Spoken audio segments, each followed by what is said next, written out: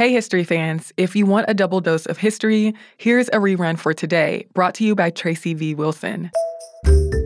Welcome to This Day in History class from HowStuffWorks.com and from the desk of Stuff You Missed in History class. It's the show where we explore the past one day at a time with a quick look at what happened today in history.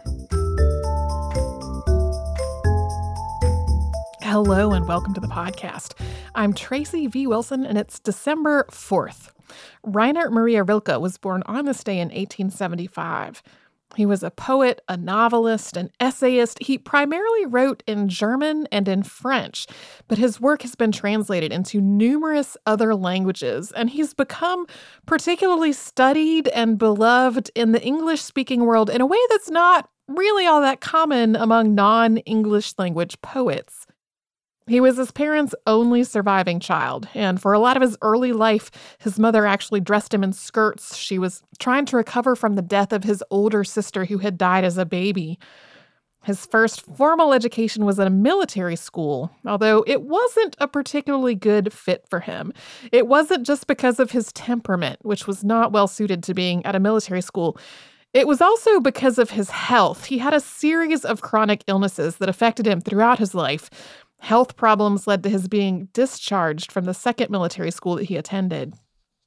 He went on to study philosophy and art, and he wasn't a particularly good student. He moved from one university to another, not being all that engaged with the work that he was doing. And he also started writing when he was still a young man. His early work, though, was really derivative of the writing of other poets, to the point that some critics today don't really describe it as derivative. They describe it as plagiarized. But he started to reinvent himself when he was 22. Part of this was through a relationship with Lou Andreas Salome, who was a writer who was connected to numerous other writers. She had a whole reputation for being a just astonishing woman. She was also married, but the relationship inspired him to basically remake his whole life. At the age of 25, he married a sculptor named Clara Westhoff, and they had a child together, although they didn't live together for very long. A lot of their marriage took place through letters, and he would later go on to describe marriage as two people protecting one another's solitude.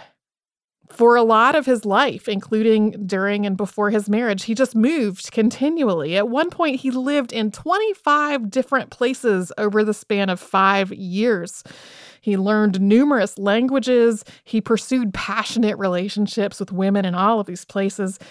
Later on, he started writing poems about philosophy and God and beauty, using imagery to express his ideas.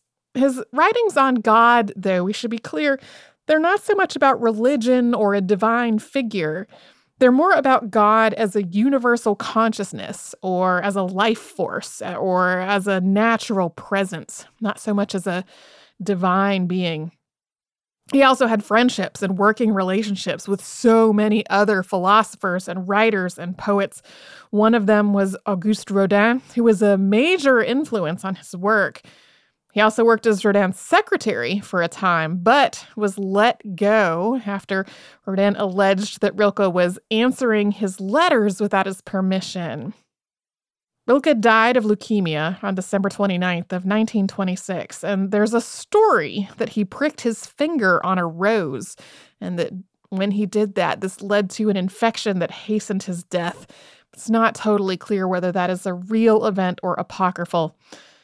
After his death, though, he became hugely influential to poets in multiple languages, with some of them naming him as the greatest poet of his age.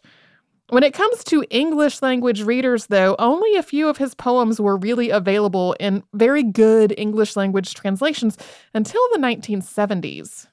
Instead, a lot of the admiration for him comes from his prose. In particular, the Letters to a Young Poet, which was a response to the aforesaid young poet's request for advice. These weren't just about writing, though. They were also really about life.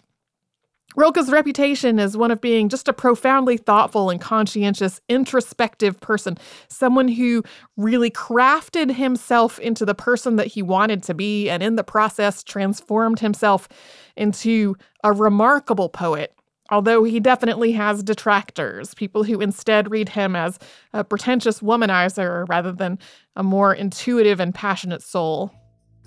Thanks very much to Eves Jeffcoat for her research work on today's show, and thanks to Casey Pegram and Chandler Mays for their audio work. You can subscribe to This Day in History class on Apple Podcasts, Google Podcasts, the iHeartRadio app, and wherever else you get your podcasts. And you can tune in tomorrow for a mystery at sea that still persists till today.